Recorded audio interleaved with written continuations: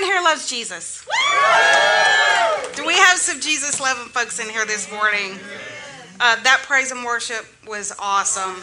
Awesome this morning. And how many of you have enjoyed the series that Pastor Marvin has been doing and Pastor Rusty last week?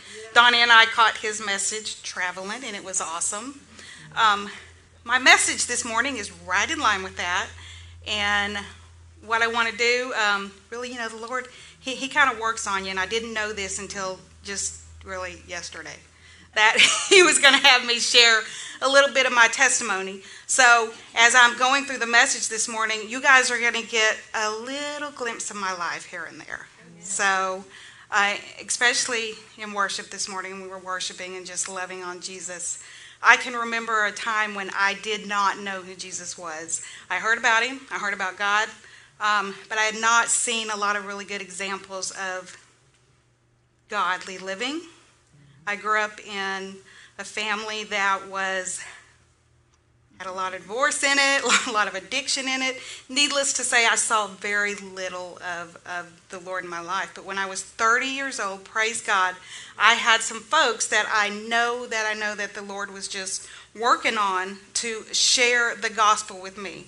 So what they were doing was every time they would come to my place of employment, which was a little restaurant, they were inviting me to church. Hey, come to church. Hey, it's a really nice church. Come on in. And I kept saying, there's no way. And I think this is for someone this morning. Maybe someone's in church this morning and you are uneasy about coming. But they kept working on me. And to be honest with you, in my flesh, I was a little annoyed.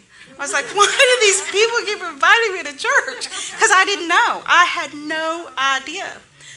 But I am so thankful that they did, because I eventually took that invitation up and I went to church with those folks, and within a few weeks I gave my life to Christ. And that was the best decision of my life. But in that, talk about conforming to the world, I was completely conformed to the world. I needed a lot of transforming, and it was at that point, really right off the bat, that the Lord started working on me. I got such a hunger for His Word. I think within 6 months I had read the Bible completely through and started on it again. And in that, He was surrounding me with folks to start encouraging me, teaching me, mentoring me. So those of you out there that God may be making divinely connections with you, don't take those for granted. You never know whose life you're going to be influencing. For me, I was a single mama. All you single mamas out there, I want to encourage you and say, your situation is temporary, because we serve an amazing, amazing, amazing God. But I was a single mom when I met the Lord, raising 2 little boys. I think they were maybe 6 and 9, 7 and 10, something like that. So, and I'm just going to put it out there. I was heavy into drinking. I was bound. Sin had me bound. I was bound by alcohol. It was in my family. And I think someone needs to hear this as well. After I got saved, I was still drinking. I was still picking up the booze. Here's the thing. After you get saved, you still have some things in you that God needs to help you get out of. So if you're still in some stuff that you're walking through, don't let the devil beat you up and say you're never going to make it. God can't do anything with your life. You're always going to be that person who's bound. That's not true. That is a lie from the pit of hell. Because I can tell you in my own life, I was still messing up. I had a horrible mouth. Thank God. God is so merciful, guys. He is so merciful. I had a horrible mouth, bound to alcohol, and probably within the first year of my salvation, I ended up in a situation where I ended up horribly, horribly drunk, and I tried to take my life. And I was saved. I had been walking with the Lord for a year. But I was learning, but I was still bound. I was still bound to that addiction. And I tried to take my life. My husband, who at that time was not a husband, he was my boyfriend. He was there with me when that happens. And I just feel like there are people here this morning that need to know that the situation you're in is just temporary. It is so temporary. For me, I tried to take my life. I remember waking up the next morning, and this was so important. It was a pivotal point in my life. I woke up the next morning, and I remember just falling to my knees and crying out to God and saying, oh God, I am so sorry. I am so sorry. Because what was different this time was in the past when I had done some of the things that I had just done, I was embarrassed. I had to apologize to folks for things I might have done, or it was just a bad situation. But this time, I felt like I had broken God's heart. I really felt like I'd broken his heart.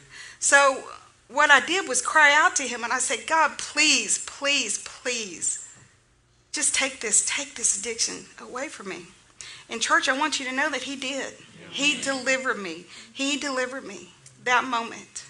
I didn't have a craving. I didn't have any, withdrawal. There you go, no withdrawals. I mean, he was so merciful that he delivered me on the spot. But what I also know is that doesn't happen for everyone. That does not happen for all of us. Sometimes you don't get immediate deliverance, but it doesn't mean that God's not working. He's still working. Sometimes he's going to walk you through that. So if you're going through something this morning, whether it be addiction, something with relationships or whatever, that you feel bound, just know that you're not alone. God is with you. And if you'll cry out to him, and the thing is with a pure heart, with a heart that, you know what, he's the only one I want to hear the answer from, then he's going to answer you, and he's going to walk through that journey with you. He's not ever going to leave you. He's not ever going to forsake you. So with that introduction, let's get into the message. So I actually have 3 points I want to bring to you this morning. One of them is that you are who God says you are. Okay, you are who God says you are. 2 Corinthians 5:17 tells us, therefore, if anyone is in Christ, he is a new creation. Old things have passed away. Behold, all things have become new. For me, a single mama, raising 2 boys, coming out of some of the things I was coming out of, it truly was a new life. I was learning new things. And one of the key things that I want to bring to you guys this morning is, when you're new in the Lord, what you have to do is understand that there are certain mindsets you have. There are certain habits you've picked up along the way that you may not realize are controlling your life. They're controlling your days. They're controlling the decisions you make. And when you start getting in God's word, you've got to let him mold you, and you've got to let him shape you, because you're not the old man. You're not what the enemy says. The enemy says you're a loser. The enemy says that you can't overcome. The enemy says that you're going to fail at everything you do. But God says, no, that's not true. You're not a loser. You're a victor. You're an overcomer. And if you'll let me, I will help you overcome. He says, I will help you. I'll walk you through it. If I had time this morning to share with you all the things he's walked my husband and I through in the past 20 years, we'd be here a while. But just to say, he's that good. He is that good. And if there's anyone here this morning who really doesn't know the Lord, I'm telling you, make a decision to come to him. Come to the Lord. You're not going to be disappointed. He's not just a name in a book in the Bible. He's a real person, and it's a relationship. He cares about your life. He cares about your well-being, and he's here to help us if we'll let him. Romans 12:1 tells us, beloved friends, what should be our proper response to God's marvelous mercies? I encourage you to surrender yourselves to God, to be his sacred living sacrifices, and live in holiness, experiencing all that delights in his heart, for this becomes your genuine expression of worship. The word surrender is used in this scripture, but surrender can also mean yield. It can mean yield.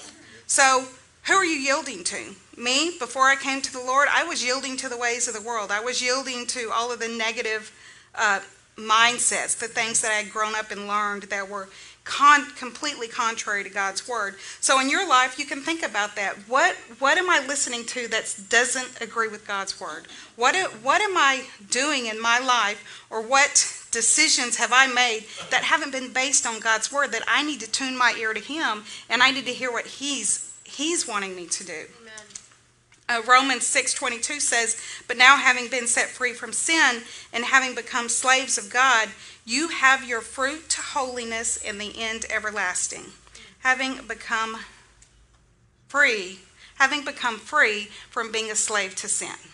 Now some of you guys may say, "Well, I've never had an addiction. I've never really had anything like that going on." Well, let me ask you, do you have some thoughts that don't line up with God's word? Do you have some beliefs that aren't built on God's word? You're enslaved to those things. And what you're enslaved to is going to guide you and direct you and move your life. So you want to make sure that you're lining up with God's word. Everyone good? God's still good. Second point. You guys ready for the second point? You want to yield to God. You want to let him build. You want to let him build. Okay? And what I mean is you want to let him build your life. You want to let him take care of building who you are, the person that you're meant to be. Ephesians 5:27 tells us, all that he does in us is designed to make us a mature church for his pleasure until we become a source of praise to him, glorious and radiant, beautiful and holy, without fault or flaw. So he's doing a work in us. He's making us. And what I was thinking about yesterday is think about new construction, think about buildings. I've heard some horrendous stories about people who have bought new homes, and then a year or two later, these brand new homes are falling apart. Why are these new homes falling apart? Well, it's probably because something in those new homes wasn't of good quality. They weren't taking care when they were building it. And I thought about that in comparison to our lives. How often do we allow influences into our lives? We allow maybe certain teachings into our lives. We allow people to speak into our lives who are not speaking God's word. Amen. Okay? We need to let him build. We don't need to be letting others build. I've always been, another little tidbit about myself, try to be a people pleaser, and that's really not godly either. You should want to please him first. But it's because I like to see people happy, and sometimes I'll put my own needs aside to make sure others are happy. That's a fault I'm still working on. Who else in here is a work in progress? Okay. Well, in doing that, sometimes what happens is you're letting others mold and shape you instead of letting God mold and shape you. If you will genuinely submit to him, then he's going to be doing the work in you. He's going to be molding you, and he is going to be shaping you. Okay? Yeah. Romans 12:2 again. I love it out of the Passion Translation. You guys listen to this. I love the way it's worded. Stop imitating the ideas and opinions of the culture around you, but be inwardly transformed by the Holy Spirit through a total reformation of how you think. This will empower you to discern God's will as you live a beautiful life, satisfying and perfect in his eyes. Stop imitating the culture. Oh my goodness, if I could do parenting over again, I have we have four grown kids, a lot of grandkids. If I could do parenting over again, I would just want to tell them, guys, you're not what the people on TV say you are. You're not what the news is saying you are. You're not that. What you are is what God says you are. And I don't know, I have it on my heart right now to speak to young ladies. Young ladies, sometimes you feel like you get put on the back burner. A lot of other folks get all the attention or whatever, and the world tells you you've got to look a certain way, you've got to weigh a certain weight, you've got to do something to be important. That's not what God says.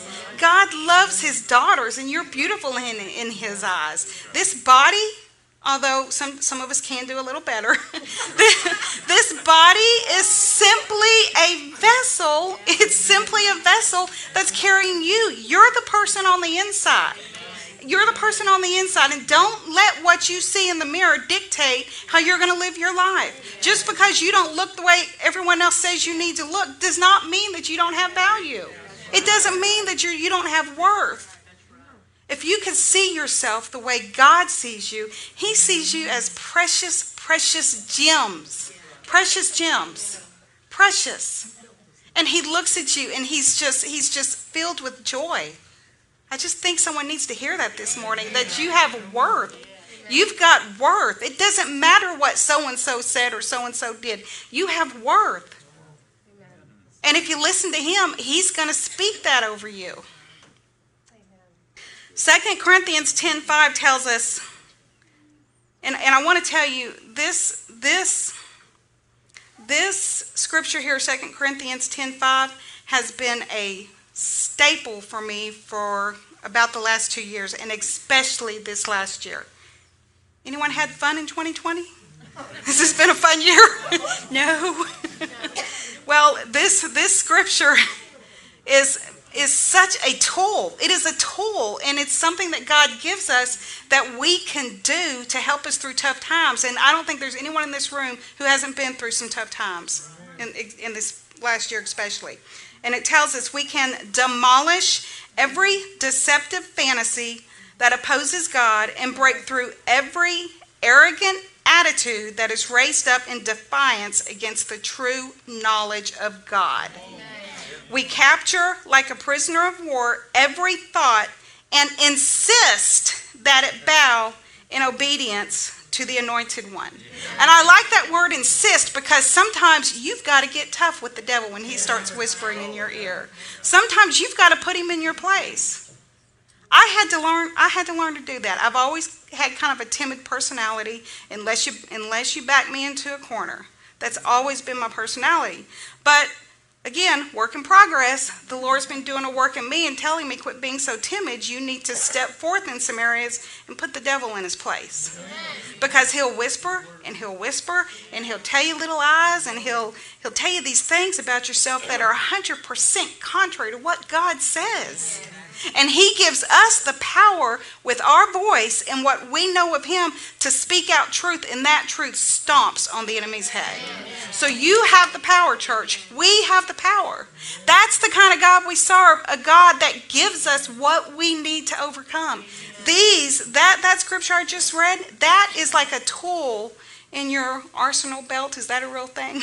Arsenal belt. That is a tool that you can pull out when you're wrestling with things and those thoughts are in your head. You can pull that out and you can take that thought, literally take it captive and say, no, not today, Satan. I'm not hearing it. I'm not hearing it. You may say that, but this is what God says. Let me just settle there for a minute. Is it a job situation? Is it a job situation that you're struggling with? Is the enemy telling you you're never going to make it? Or maybe it might be a promotion on the job, or it may be you need a job. Is the enemy whispering lies to you in that job situation?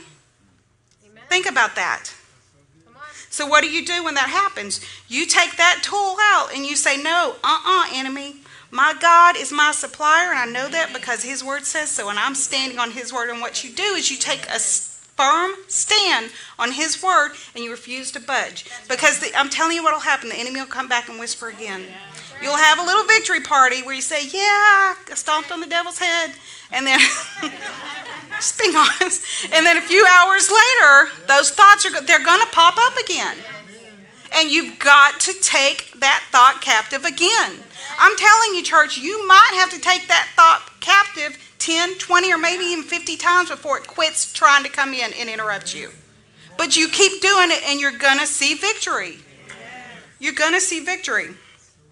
So let's talk about the third point I want to bring to you this morning. It's kind of a fun one. Don't settle for inferior building materials. Ephesians 2:21-22 tells us, this entire building is under construction and is continually growing under his supervision until it is raised up and completed as the holy temple of the Lord himself. This means that God is transforming each one of you into the Holy of Holies, his dwelling place, through the power of the Holy Spirit living in you. Don't ever forget. Don't ever forget. I'm not going to spend a lot of time on that, but God's doing a work on you. If you'll let him, he's working in you this morning. If you'll let him, he's going to continue working in you the rest of this day, the rest of this week. He's going to continue. Just yield to him. Submit to him.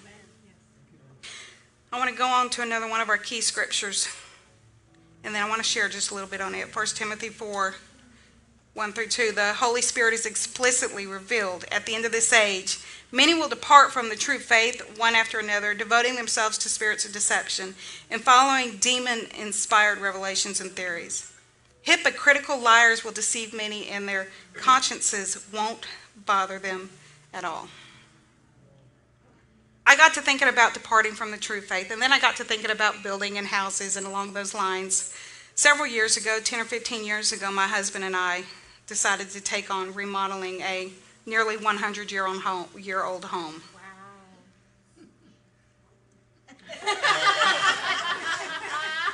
Needless to say, that project lasted, and then we finally said, okay, we're done.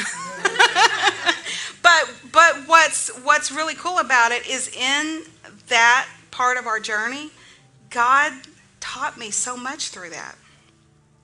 Yes, in remodeling a house, he can teach you.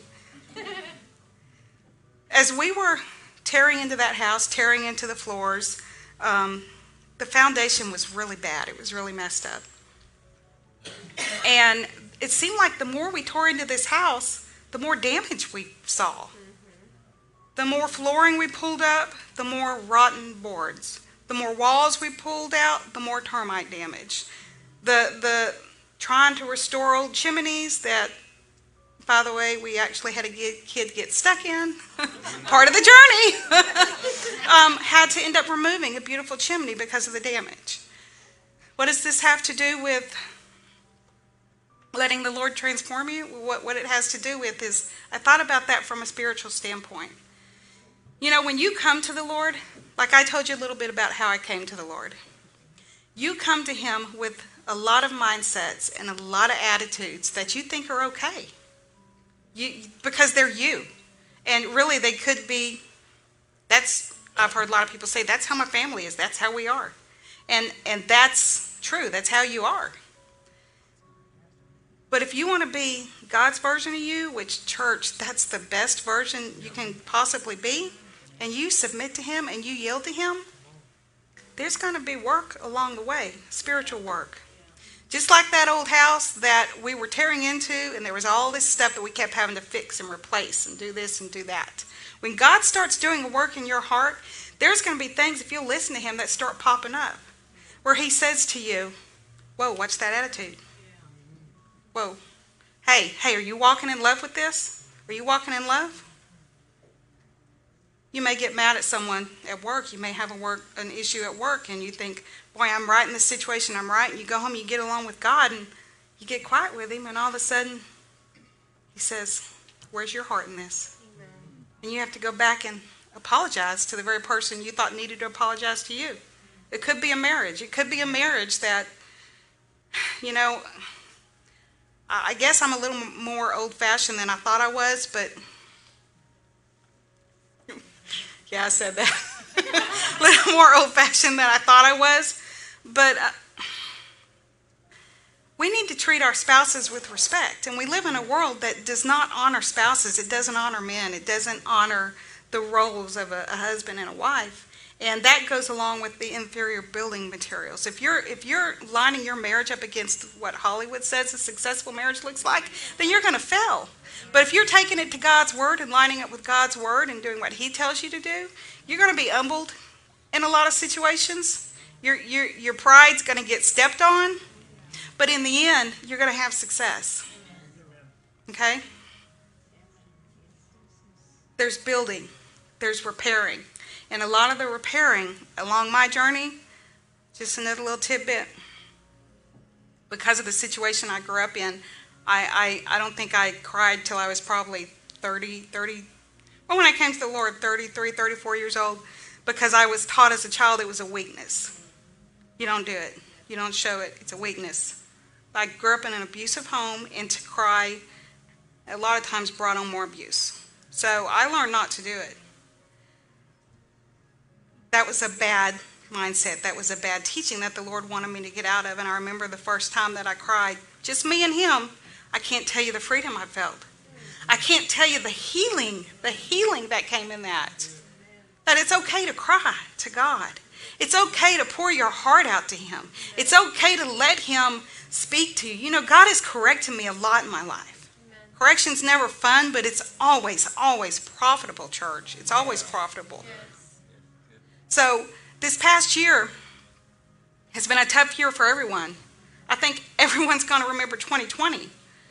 But for me, my journey in it, in helping me to keep my head on straight and helping me not to succumb to the worry, because I'm telling you, there is a spirit of fear out there that's trying to get you to live in fear, walk in fear, and worry. And keeping me from succumbing to that, and keeping me to, and I haven't succeeded completely in all of it. I've had some bad days. But what's good about God is when you have those bad days, you can still get along with him.